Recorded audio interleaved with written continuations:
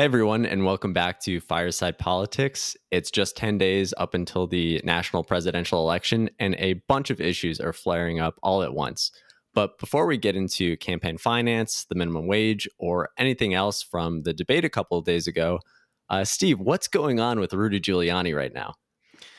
Dude, Rudy Giuliani has managed to get involved with the most recent Borat movie, and a photo has emerged of him in a hotel room with his hands down his pants in front of Borat's alleged 15-year-old daughter, to which Borat soon after bursts into the room, exclaiming that she is too young for him. I think this couldn't have come at really a better time. This just week we saw Giuliani leak to the press this alleged laptop that belongs to Hunter Biden. This MacBook that was, for some reason, which no one has seemed to question, was just at this random computer repair shop in, I guess, DC. And It was in somehow New York. in New York, and they just one day opened it up and realized that this is Hunter Biden's laptop, and it has a bunch of incriminating emails that then Rudy Giuliani gets his hand on. I don't know. The whole thing is pretty fucking bullshit to me. But, it's the icing on the cake when you see, this delightful photo of Rudy maybe getting a little too handsy. Well, speaking of some lovely bullshit at the 11th hour of the race, 22 minutes into that debate a couple days ago, Trump had a line where he said that he doesn't have any money issues and could easily outraise Joe Biden. All it would take is a quick little phone call to one of his CEO friends on Wall Street, and he'd outraise him, the likes of which you've never seen before. But with just 10 days left until the election, polling from opensecrets.org, they do great work, by the way, Biden's finances, they've spent over $1 billion so far on this election, whereas Trump has only spent $800 million on the election. And it just sort of stood out to me where, as much as Trump says during the debates and other things that he has all this great support, it doesn't really seem to be too organized or to have materialized much for him. Yeah, and I think that's become more and more evident as the weeks go on. I mean, we've seen Biden's lead now after the vice presidential debate grow from the high single digits to now above the double digits. And there's a lot of conversation around what does that even mean? Does it really even mean anything after the last election where we saw polling having Hillary ahead, and then we have this big upset, of course. But I think the one takeaway is that, people aren't as jazzed about Trump, whether you look at it from polling or whether you look at it from donations. I mean, I don't have the statistics, but Biden is blowing Trump out of the water in terms of the amount of donations that he's had received in the past 2 months compared to Trump. And yeah, Trump can of course think to himself, "Oh, I can just call in my Wall Street CEOs and they'd give me $200 million to catch up to Biden." But what is that even going to do? I mean, it's just always with him, tit for tat. If Biden's got $1 million, Trump's got to have his ace in the hole, his Wall Street goons to, put him over that mark. Beat Biden by another $1 billion. Why not? I don't know. It's just fluff. Couldn't agree more. And Trump's closing message is that, Biden wants to raise taxes and put regulations on everything. And if he's elected, you'll have the biggest depression, the likes of which you've never seen. Your 401ks will go to hell. It'll be a very sad day for this country. But Steve, as I understand it, you've done a little bit of research, and it does sound like a lot of people are a little speculative of Biden turning the economy around. Yeah, I think, you look at it from a business perspective, and you never want to play into uncertainty. I think it was the CEO of BET, the Black Entertainment Network, came out and said that he would rather stick with the devil that he knows than go with the devil that he doesn't. So, from a big money perspective, they know what to expect with Trump. Granted, you have the crazy amount of tweeting that he does, the volatility from that impacts the market. I mean, it is still, it's what's known. It's what we've gotten used to. Biden, on the other hand, he talks about raising the corporate tax rate, instituting maybe some form of universal health care, or upending the pharmaceutical industry. The changes he's making with regards to the environment. All these things are big uncertainties in almost every sector of the economy. And, to a Wall Street perspective, that's risk. That being said, though, I will say that there are quite a few of these other guys, I'm thinking Ray Dalio off the top of my head, but I think they've come out and they've really, from more of a, I'll say, humanitarian perspective, put the money to the side, and they're voting more with their conscience than their wallet. So I don't know. I think it's mixed across the board. And it's a nail biter, Nick. I got to be honest with you. I mean, let's talk about it. Let's just turn a little bit back to the debate and talk about tone. I mean, it was certainly more civil than the first one. That is black and white between those two. But Nick, was this the debate that you wanted? I mean, we go in with this premise of the microphone being muted, and we don't know how that's going to impact things. But quickly, what did you think? What's your impression? Was there a winner? Was it was it a debate? It was actually a debate this time, which I loved. It really did feel like, as you were saying, like they completely turned a new page.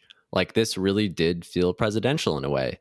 And they got their points across. And, you can make fun of Trump for making stuff up or overinflating it. And you can give Biden crap for forgetting his numbers and saying 2 million, 1 billion buildings, which doesn't even make any sense in the actual transcript when you read it. But I think both of them did a very good job. One, of sort of forcing the audience to question some assumptions around, for example, Biden with the minimum wage, where Trump is like, $15 minimum wage doesn't make sense across the country. It should be at the state level for states to decide. And I think that sort of gets to the crux of their entire platforms, really, where Biden is pushing for a lot of federal intervention across environmental, economic, and political institutions in this country, whereas Trump is saying the federal government should stay out. It should be in the hands of the states. Yeah. And yeah, to your point, I mean, that's playing, the Republican message. But I think it's interesting to think, though, we really haven't seen Trump play that up that much. I mean, he considers himself a Republican, but we've seen so much. I mean, and now that we're getting closer to the election, we've seen a lot of Republican senators even begin to distance themselves from Trump. I mean, most notably is, wow, I had his name and now it's blanked, but hey, no worries. I think just in general, you could apply that across the board where, when Trump was running as a disruptive candidate in 2016, it's very easy for him to go ahead and point the finger and paint the federal government as the main problem that needs to be dealt with. But this time, he can't do that. He can't turn around and say the federal government is worthless. It doesn't do anything good, because he is the federal government. He's running the show. So he has to sort of say, oh, the federal government's doing a great job. I could have easily had it do a bad job, but I made it do a really good job. Even so, we need to reduce its size. We need to get rid of these regulations or whatever, because, a lot of people are hurting economically. And the answer to COVID isn't to introduce all these tough regulations, especially on small businesses. Well, okay, so Mitt Romney, that was the name that I had. But okay, all right. So you talk about the small businesses. Trump doesn't want to mandate masks. He doesn't want to postpone the opening up because of the small businesses in America. But, it's not good for business to have COVID, regardless of whether you're open or not. I mean, I've seen this. I was recently down in Charleston, South Carolina, which was at the time one of the more, I'll say, liberal states with their interpretation of opening up. And it was like black and white since the last time I was there. So many restaurants and businesses have gone out because, not just because they were forced to close, it's because it's bad business to get COVID. So many restaurants opened up only to shut down again because one of the servers or chefs would get COVID. And that destroys small businesses. So it's the risk. And, he can come out and say, oh, it's in everyone's best interest to open up.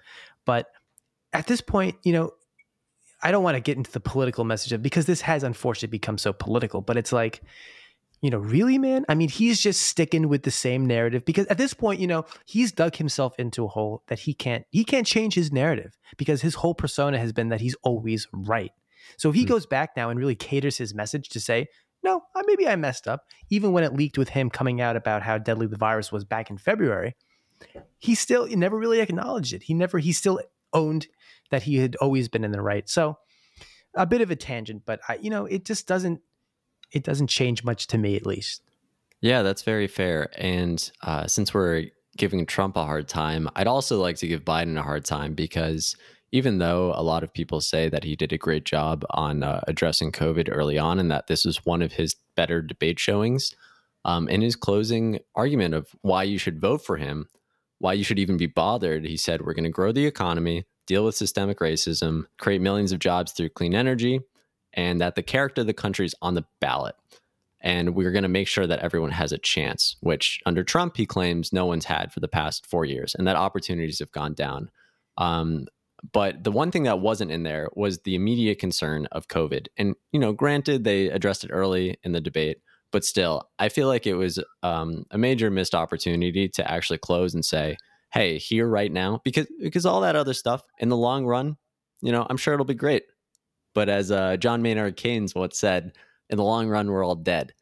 So since the election's in 10 days, around like 12 or 13, 12 days from when the debate was, I think he really should have pulled it back to reality, to our current situation. And COVID is the singular issue that everyone's talking about, whether you're a small business, whether you're in hospitality, whether you're in transportation, whether you're in energy, whatever you're in, that is the defining factor of how everything's changing right now. So I think it was a major oversight to not address it from either candidate in their closing statements. Well, I would agree. I mean, they opened up talking about it, and I guess, to your point, that is interesting. I mean, we know what Trump would do if he were elected again, what the whole remainder of the quarantine would look like. But with Biden, it's certainly a bit more unknown.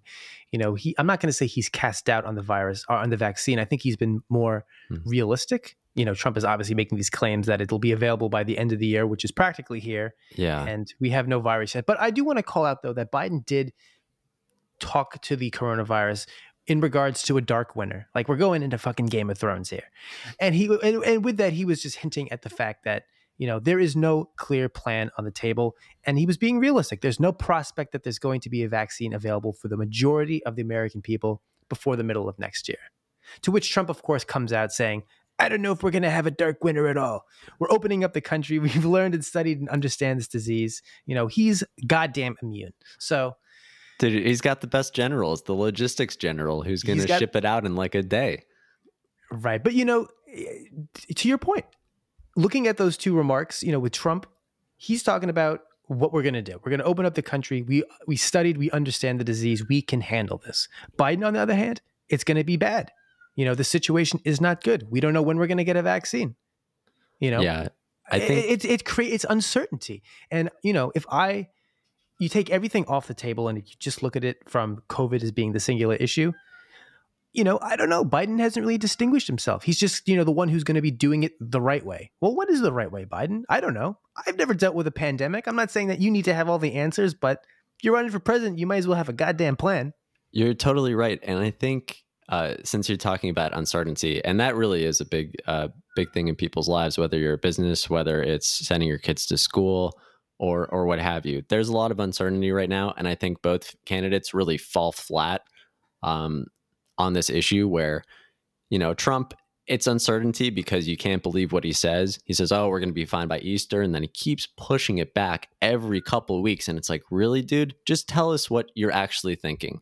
Like, stop just delaying this bullshit project of yours. Right. But for Biden, it's uncertainty because all he says is, oh, we're going to listen to the scientists. And maybe he'll cite one or two things, but that's his only real message is, I'll listen to the scientists. I don't know. I don't have a clue myself, but you know what? We're going to listen to those experts. And it's like, really? Is that assuring? I'm not sure. I'm not sure that's really ringing too impactful for me. Whew. I mean, I don't know, man. I'm just trying to unpack everything here. I mean, there's just so much. I mean, it comes back to the fact that, and I feel like Biden ran on this maybe more so at the beginning of his campaign, but it was always the small windows. Oh my God. All right. The small windows. We cannot do this and not talk about the small windows. My confidence in Biden is shaken. I don't know. Trump brings up this war on windows that Biden is at the forefront of, leading us all to. I mean, Nick, can you imagine living in a world where we have no windows? I mean, this is a picture of Biden's America. And you know what? I don't know if I want to be a part of it. It's godless. It's satanic. It's downright inhuman. It's inhuman. I mean, between this and Biden's grab at destroying the oil industry, to be fair, the America that I know is being swept away from me.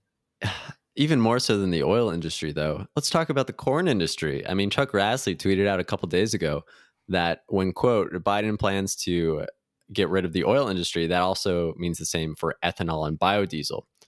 And I think this really wraps it up, where the senators, the members of Congress are all really grasping at straws to try to like sling mud at the very last second to say, here's why you should vote for our guy instead of the other guy. But ultimately, I think most people have already made up their minds. And despite both candidates having very good showings a couple days ago, ultimately, I don't think it changed very much about this election. I agree. I mean, people have made up their mind. There was nothing new that either of these candidates said that night that really we haven't heard before. And as we've already seen, I mean, 50 million people have already cast in their mail-in ballots. The American people have already decided to a large extent. So, Nick, it's going to be, as I said before, a nail biter next 10 days, but we're finally coming up to this. I mean, I remember when we started this journey with our brief series, Candidates in Review, our candidate spotlight.